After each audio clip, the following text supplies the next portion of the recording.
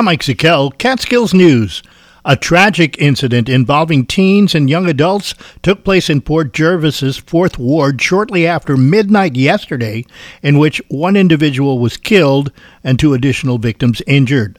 Port Jervis City Police yesterday afternoon releasing a statement reporting that with the assistance of New York State Police, the Orange County Sheriff's Office, and the Orange County District Attorney's Office, they are actively investigating the stabbing death that occurred in the area of Jersey Avenue and Pennsylvania Avenue. The investigation is ongoing, and police said no further information would be released. There's no present danger to the public. Port Jervis Police urge any persons with information related to this incident to contact the Port Jervis Police Department. Orange County District Attorney Hoovler said an update will be provided when possible. You can learn to identify invasive species and get a sneak peek at the new Callicoon Riverside Park this upcoming Saturday. The Sullivan County Division of Planning and the Catskills Center for Conservation and Development are inviting those interested to volunteer as part of the Catskill Regional Invasive Species Program, or CRISP.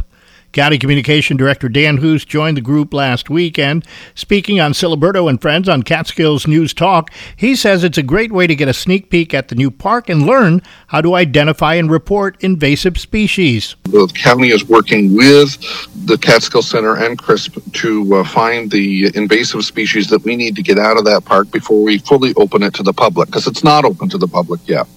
But I went this past Saturday, had a great time with a very interesting group of people, and they brought all the tools and the gloves and everything. I didn't need to bring anything with me. The group meets this Saturday and then twice during the month of August.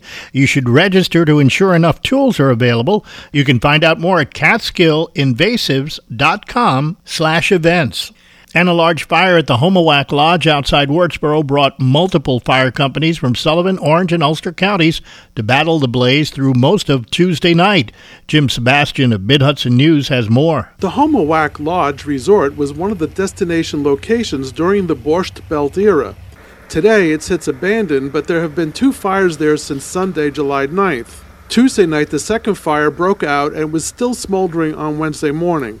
There were 150 personnel assigned to the fire from neighboring counties. Summitville Fire Chief Mark Wharton says fighting the fire was made difficult because it was very hot and there was no access to the buildings. Got some hot spots. We can't get to them. We're going to run a Kubota in there back and forth a little bit, but that's about it. There's no access roads out in there.